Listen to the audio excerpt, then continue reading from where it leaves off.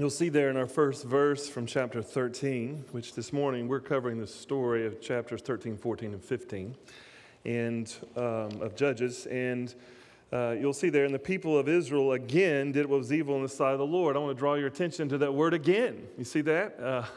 And so I need to take a moment just to remind us of the context here of what's going on in Judges. And so if you're visiting with us, you can sort of know and hear that. I wish I could do one of those things where they do the credits at the end. I wish I could do that for you. And you could hear it real quickly. But anyway, here the Judges, the context. Judges, first of all, the word judge. Don't think of a judicial in the sense of ruling like us we have here, making decisions. Think more military leader, and think of that as that what the word means. And or chief, or a chief. And the story of Judges, where it is the seventh book of the Bible. And back in Genesis, God had promised Abraham, one of God's men, had promised him a land. And the land he promised to him is finally goes through a lot of difficult things, but it's finally been delivered to God's people. In the book prior to Judges, in Joshua, the leader Joshua takes God's people into this land that God had promised them. But when they come into this land, as they begin to conquer it, God had two commands for them as they came into this land. If you may remember those, the commands were these. One, do not intermarry with any of the Canaanites who live there, and any of the tribes. And two, he wanted them to also destroy all of them. Which, if you wanted that sounds very difficult, a command of God to be that. And you can go back and listen to as we address that particular difficult truth to think about. But that was the two commands that God gave them going into the land. And they didn't obey it. And it's been the struggle ever since. They didn't really listen to God on either one of those commands. And so we, as we come...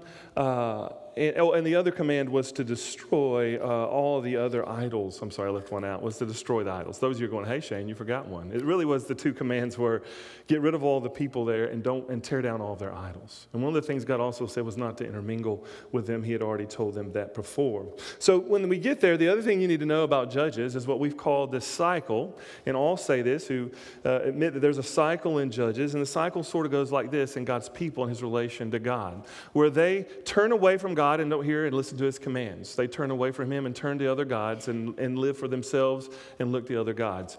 When they do that, the Lord, out of discipline for them and retribution, punishment for their sins, he often raises up other people groups to come in and oppress them. Then, in their oppression, as they find themselves lowly, they cry out to God. And then they will cry out to God for help. Now, usually this is not really repentance. It's usually just we want relief from our circumstances. Sort of a form of turning back to God, but not fully. But God in his mercy always sends a judge or a savior to rescue them. And that's the pattern. So when you see here, when we get to chapter 13, it says, and the people of Israel again. They do this thing, and this phrase has been over and over. They do what's right, evil in the sight of the Lord. That's interesting to remember. You and I don't get to determine what's evil and what's not. What's evil is determined by God. And it's in his sight that these things are difficult. And so that's the cycle. And the other thing to think about it is think, if you will, if I may, think toilet.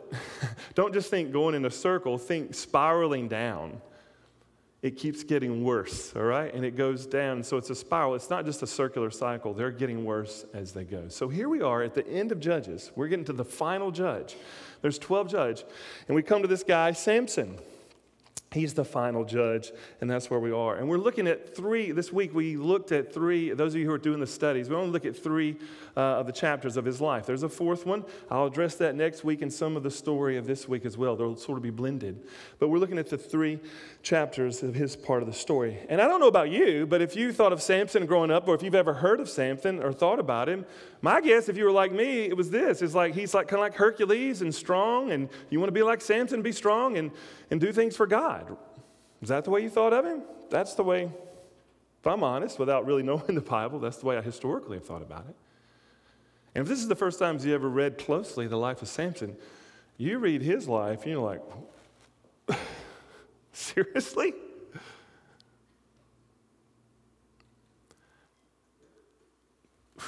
His life is overwhelmingly bad, and your first thought is, God is using a guy like this? By the way, I wanted to, he takes a jawbone. I'm going to say this. He takes a jawbone and hits, takes an ass, a dog. I mean, I wanted to title the sermon, Can God Use an Ass? That's in the Bible, that word. I mean, he's bad. And it can be very confusing. So I don't know if you feel confused. It can be confusing. Should I view a man like this and God actually using him? I think that's one of the main things. Do y'all remember these? This is called a stereogram. Do y'all remember this, what I have on the screen? Do y'all remember when those came out? I remember when I was a kid they came out. Do y'all know what those are?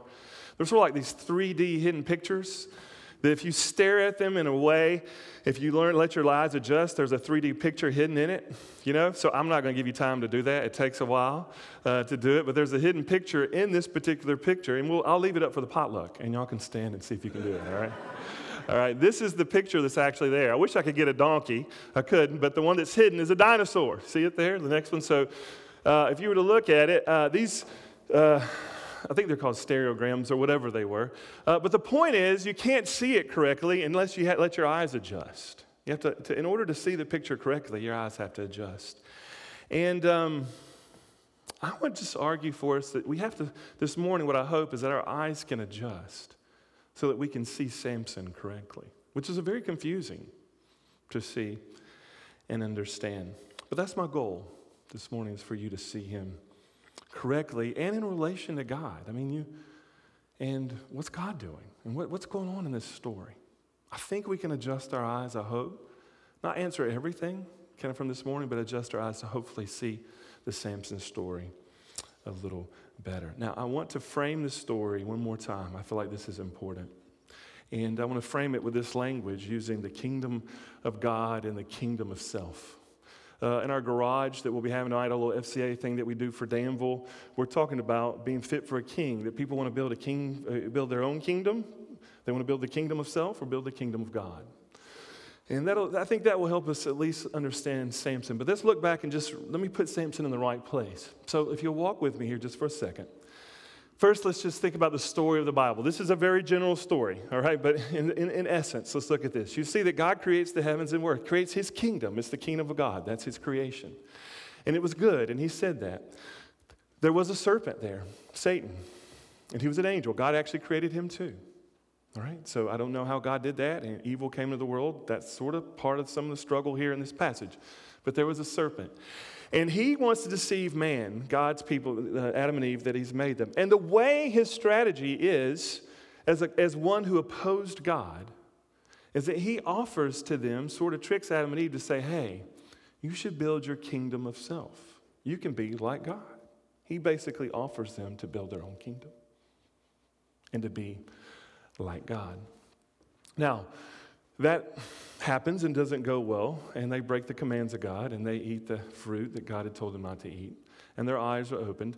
But then God is so gracious, and in that moment, God still graciously moves towards Adam and Eve. And we've recovered this before, but we learn in Genesis 3, after they've eaten of the fruit, that there's a story now in the Bible that will unfold, and we're living in this story, that there now will be two seeds, if you will, S-E-E-D-S. Two trains, and people will fall in these two categories. Either you will be a seed of the serpent and be of his lineage, which will be opposed to God, or you'll be a seed of the woman, who will be God's people.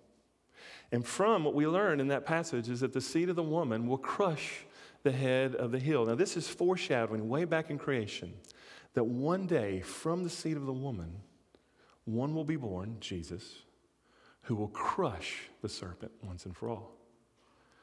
It will look like the serpent wins when he dies. The serpent will strike his heel, but he will crush it. As a matter of fact, throughout Judges, we've seen imagery in Judges of where women have crushed the skulls of men, echoing back that God's seed will always win. So you and I live in this war between two people, either a seed of the serpent or the seed of the woman. And so that's even what Judges is. Judges is the Canaanites. And so this week, it's the Philistines, a part of the Canaanites, and they are the seed that hates God's people, or is of the wrong seed. And there's God's people, Israel, and they are that. And so ultimately how this plays out is that there's basically non-Christians or Christians as it plays out. Really, we learn that Israel, it's not that they're physical, but it's really the Israel of the heart. So if you're a follower of Christ, you're a Christian, you are of the seed of the woman, of the seed that Jesus came from. And one day, the Christians, you see the line stops, and they won't, but the gods that are part of this seed will make it to the new kingdom, the new heavens, and the new earth. Now, which side is Samson on? Now, we're not going to look at his whole story, but Samson's on this side. Now, how in the world do you get from this side to that side? And who puts it? Listen, the only way you move from the seed of the serpent to the seed of the woman is by the grace of God. You don't decide, hey, I want to be there. The grace of God, he brings you. And although he's a knucklehead, I want you to know he is on this side. And we'll argue for that next week. But using the kingdom of self, those who are not followers of Christ live and build only their own kingdom of self. That's all they do. And it's in contrary to God. But if you're of a Christian, if you're a follower of Christ, you are of the seed of the woman, and you got there by your grace. But until the full kingdom comes, guess what's going to be a problem? You're going to have this battle within you between the kingdom of self and the kingdom of God. Although you're of the right seed, it will be a battle. As a matter of fact, right now, I bet most of you are worn out and ready for that battle to be over. I am. I'm tired of the war within me against my selfishness, against my impulsiveness, against the brokenness of this world that sin has caused, against the pain, against the sickness. I'm worn out. So the key thought for this morning is this. And so we look at Samson, as we look at him closely, and he's on this side. Here's our key thought. It's on the next slide. Our key thought is this. We struggle with our eyes to see the battle correctly between the building of the kingdom of self and the building of the kingdom of God. We need to refocus our eyes. I hope we can do that. Lord, would you help us, Lord, as we look now at Samson and we look at you? Would you help me?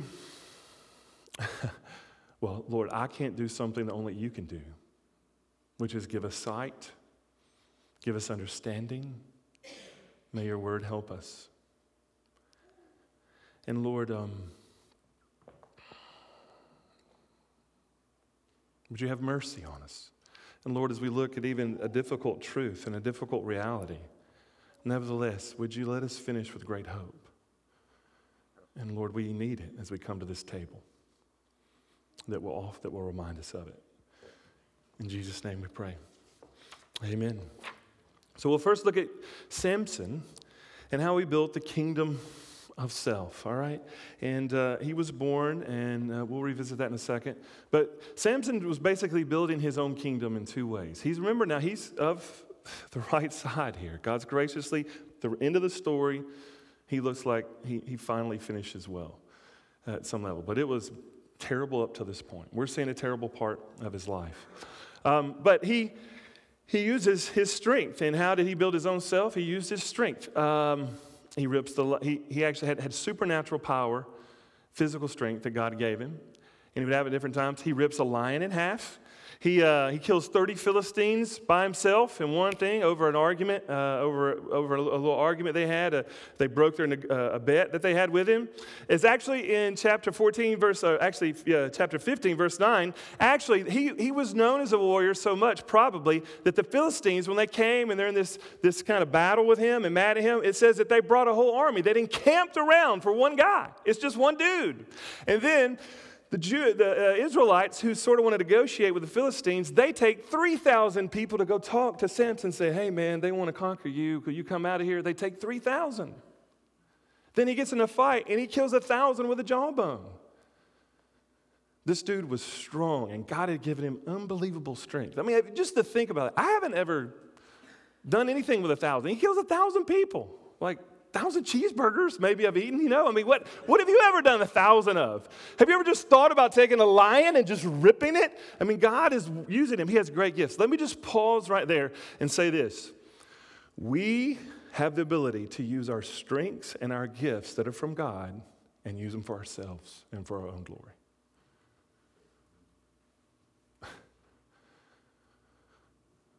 What did you have in your life, no matter what it is, that did not come from the Lord? I mean, it's like LeBron James at 6'9", 260 pounds, playing basketball against Hudson and Xander. And be like him standing over, like, yeah. I was like, he didn't make himself 6'9". He didn't make himself 6'10". He didn't make himself run like the wind. He was given that. That's all of our gifts.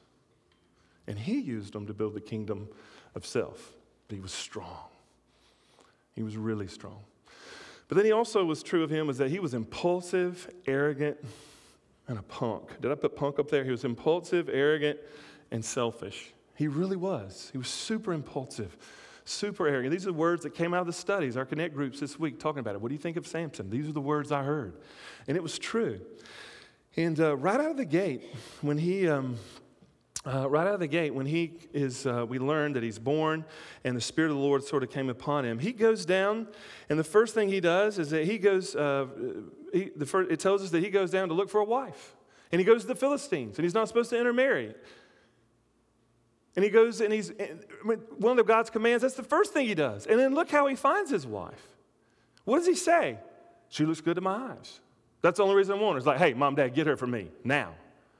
I just see it. I want it. I take it. Objectifies women. He's a womanizer. The story tells us that he ends up in a terrible relationship with this particular wife. Then she gets taken away from him, which I'm going to tell you about in a second. And then he goes with a prostitute, and then he's with Delilah. I mean, he's got broken women in his relationships, but he views them as what's good to my eyes. The worth of a woman is only what she does for me. He's a womanizer. And his cravings and his desires. He's arrogant. His parents actually come to him and say, hey, have you thought about not being a Philistine? And they actually use a negative word. The uncircumcised, they call that, why don't you marry an Israelite? That word they used was not like they were godly in that sense, thinking about it. It was a negative sort of pejorative word towards the Philistines. They called them uncircumcised. But they just like, hey, why don't you marry one of us? And he doesn't listen to counsel. He doesn't listen to anyone. He's arrogant. He exploited them. And he's demanding. I don't know if you noticed when he at the end of the part of the scriptures we read, when he at the end kills with 1,000, he talks to God. Did you see how he talked to God? As if he's telling the Lord what to do. So if he feels it, he does it. If he sees it, he takes it. He's impulsive, he's arrogant, and he does pretty terrible things along the way. I thought of this all week. A good friend of my family growing up, and he told a story one time, and he told this story, and it was to his shame. He was very embarrassed by this story. And he's a grown man, and he's a friend of mine, and he was at a concert in Nashville, and was tired, it was late, it was traffic, he couldn't get out of the traffic. I mean, it's just miserable, he's tired. He didn't really want, I don't think he even really wanted to go to the concert. He went with the people. And he's driving out, and he pulls up to a red light and sort of cuts off. Something happens in this, road rage sort of takes place because how they put up the light, one cut one other off in traffic, whatever. Well, these teenage boys roll down their windows and start cussing at him. And he rolls down his window and starts cussing at him like, no, you cut me off, and you cut me off. Well, the teenager just gives him the middle finger and says, well, here to you. And he goes, well, here's to you. And the guy goes, well, here's to you. And he goes, well, right back at you. And they go back and forth and riding down the road. This is a grown man. And they just give each other the middle finger the whole ride. And I remember him telling that story. He was so embarrassed. He's like, I just became a boy.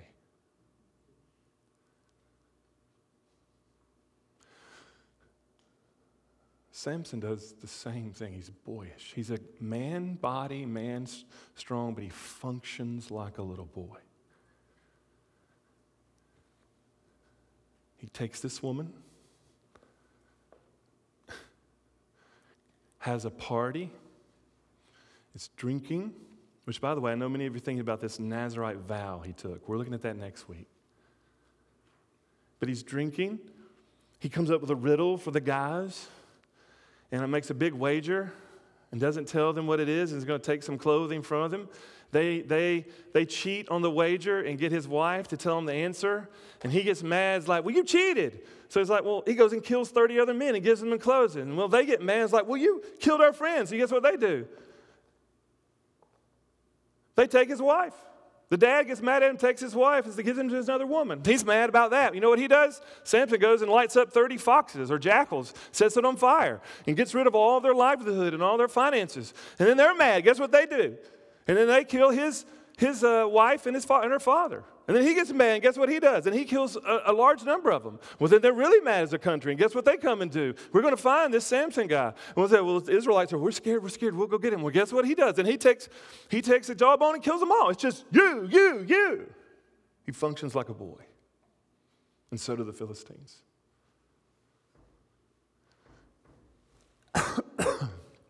Impulsive. And on top of that, one noticing thing about him is that he's alone. I don't know if you see that, but he's alone. This is the first judge that there's no people following him. And listen, you wouldn't like him. We wouldn't want to be around him. You can probably think of what he was like to be around.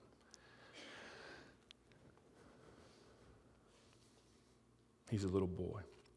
Well, when you look at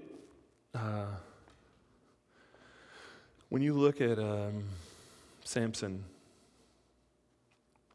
and the extremes that he goes to, you can sort of not see things correctly and say, wow, I had never killed 1,000 men. I had never burned somebody's whole livelihood.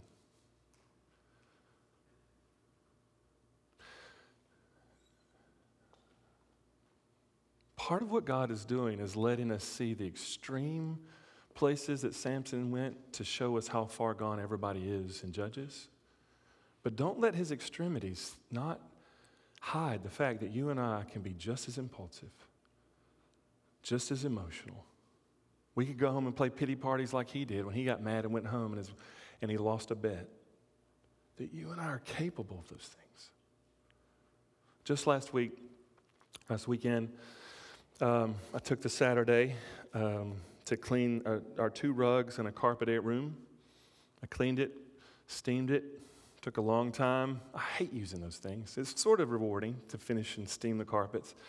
And there was a smell that we were trying to get rid of in one of the rugs. And that evening, I'm tired, I'm worn out, just want to watch some football. And guess what our new dog does? He poops right on that rug. And I wish I could tell you that I wasn't impulsive, loud, but I was.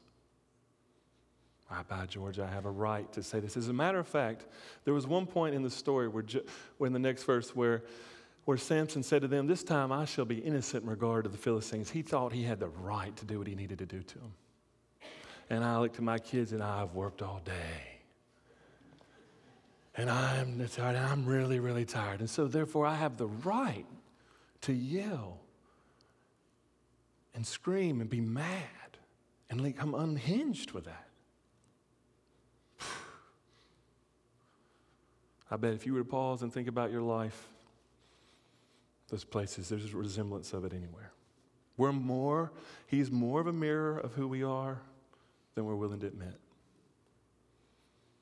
Not everybody goes to that extreme that he does, but we all have that potential, and we all see that present in our lives. So, here comes the hard part as we finish. We have these passages like 14:4. It says, his father and his mother did not know it was from the Lord. What was from the Lord? It was the Lord's will for him to marry a Philistine. So it says here that God was actually in charge of him marrying something that God told him not to do. Go figure that.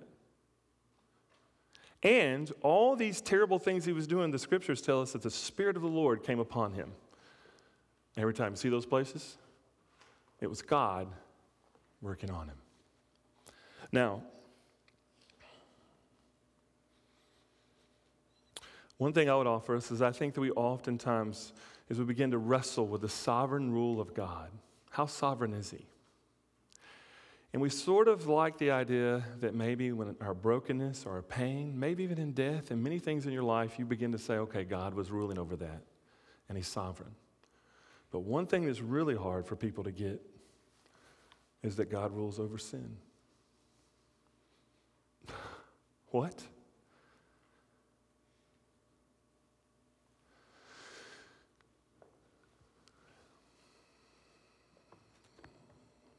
You can go to the next slide. That God would also be ruling over sin. Now, this isn't new in the Bible, which, by the way, if we've been reading Judges, you know when he raises up a people group to make his people, he's ruling over the sinners and the non-sinners. This isn't a new truth. But there's something about when we see it and we look at this and say, how could God use a guy like Samson? He was terrible. And it was God working behind the scenes and doing it. And the Spirit of the Lord came upon him. How could that be? Well, there's a few things I want you to see as we wrestle with that. And we struggle with that. Because here's the line that you'll hear. Oh, now God wasn't in that. So there's things in this world that God's not ruling over? Is that the world you want to live in?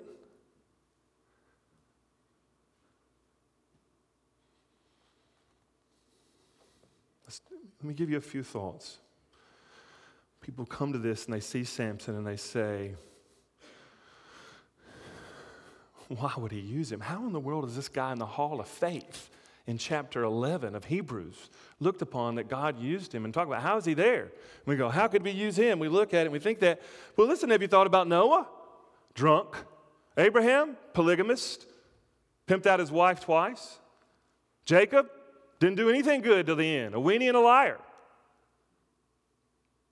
Moses, he's in the hall of faith. Murderer. Weak, scared.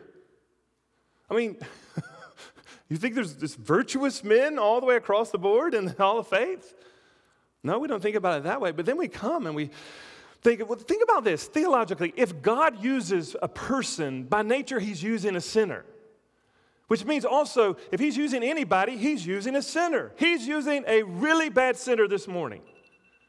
If he's using anybody, he's using, which means for God to use people, he's always gracious. He's always working. His grace is never bound up. When he's working, he's being gracious, no matter which side of the seed it's on.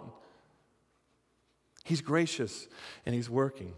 But here's the other thing, too. When we come to this and we come, it's like, well, he's not as virtuous as I would like for him to be, as my hero. The problem is that we make humans our heroes. Hello?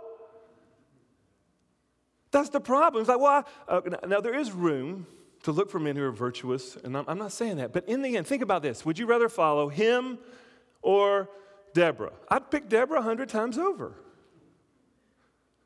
But the error comes when I look to Deborah and forget that, whoa, wait a minute. What's going on in Deborah that is good is God. And I'm ultimately following God. Don't put your hope in men. Don't put your hope in me, your church, its people. Don't put your hope in them. Don't look at them that way.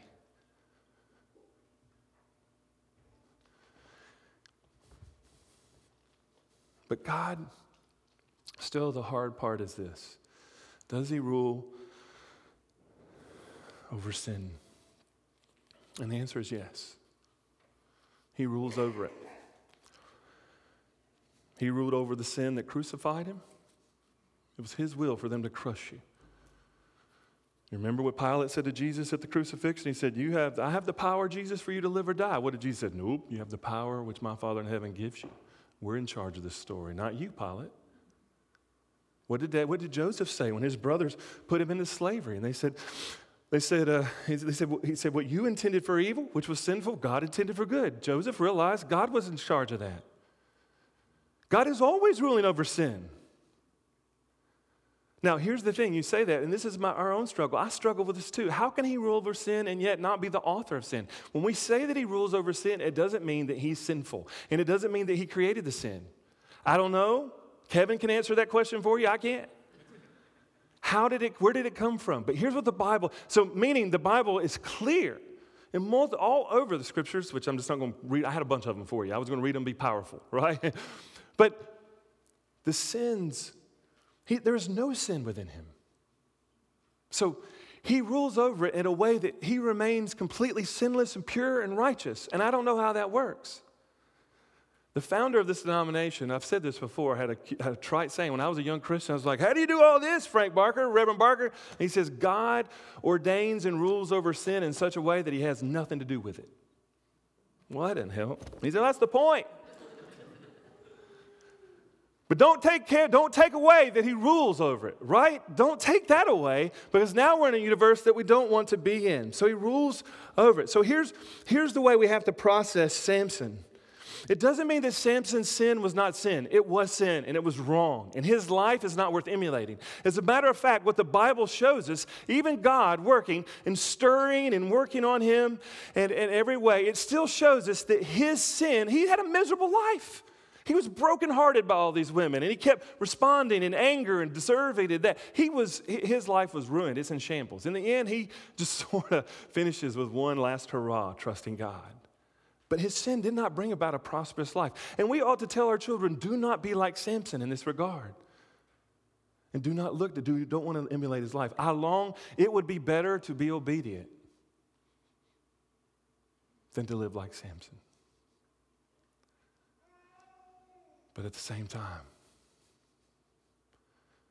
and by the way, Samson should repent of those sins. But at the same time, my sin and your sin is not so powerful that it stops God, or that it thwarts his ways, or that it thwarts his plan and what he's doing. Amen. Isn't that right, my sister?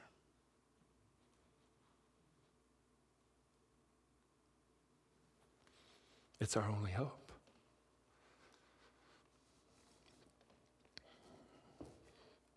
In 2017, I'm going to be vulnerable with you. Lowest point in my life.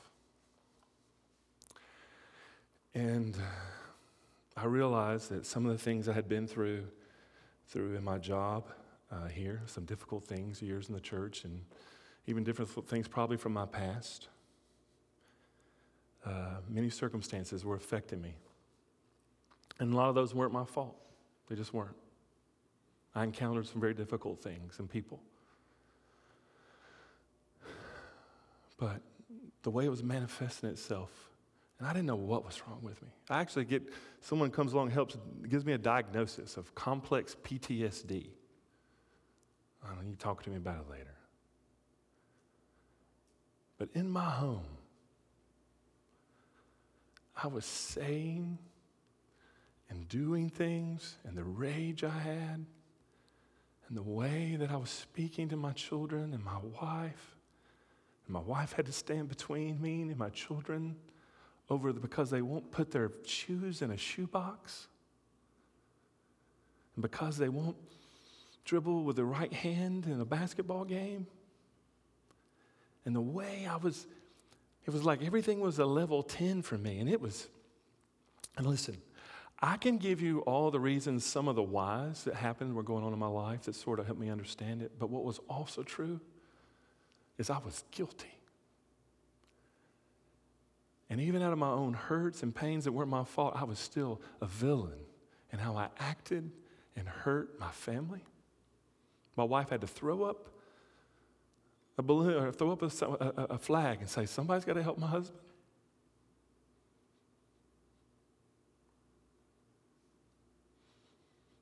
And the things that I did and said and the rage that I felt. I didn't hit anybody, if you're wondering that. I was close.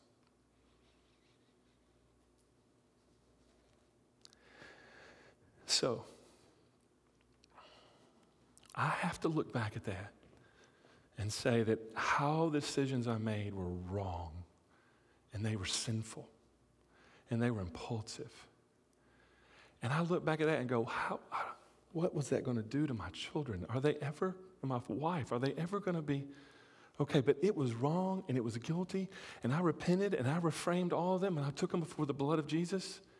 And I've worked it out with them. And you can talk to some of the older ones especially. Hear their stories. Their dad has begged for their forgiveness.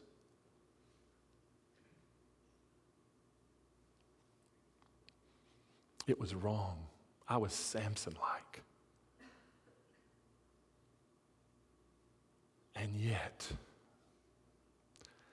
when I think about what trajectory did I put the children? What's that going to be for them? What's that going to be like with their children? What's that going to be like with my wife? What's the next 10 years have? When I begin to think about that, my hope, as I have repented, has been that there is a God who rules over sin. And my sin cannot thwart their life and his plan for you. And which one of us has not got sin going in all kinds of directions? And our only hope is that there is a God who's also sovereign over Madison's story, Brittany's story, Macy Grace's story, Hadley, Hudson, Xander, and all their stories. That's my hope. So I repent and beg for his mercy, but I also rest in the hope of the sovereign God who is working. He ruled over my sin, and it will be part of their story, and yet it was terrible. And that is the God we worship, whose sin is turned upside down. It doesn't have the last say in our lives. And so God wants you to see this because you want to know what the other part of the story is. Have you ever asked the question in the Samson story, why in the heck is a birth story told in all of this stuff? Why do we learn when we hear Samson, we're told how he's born? Who cares how he's born? Unless his birth is a picture and a foreshadowing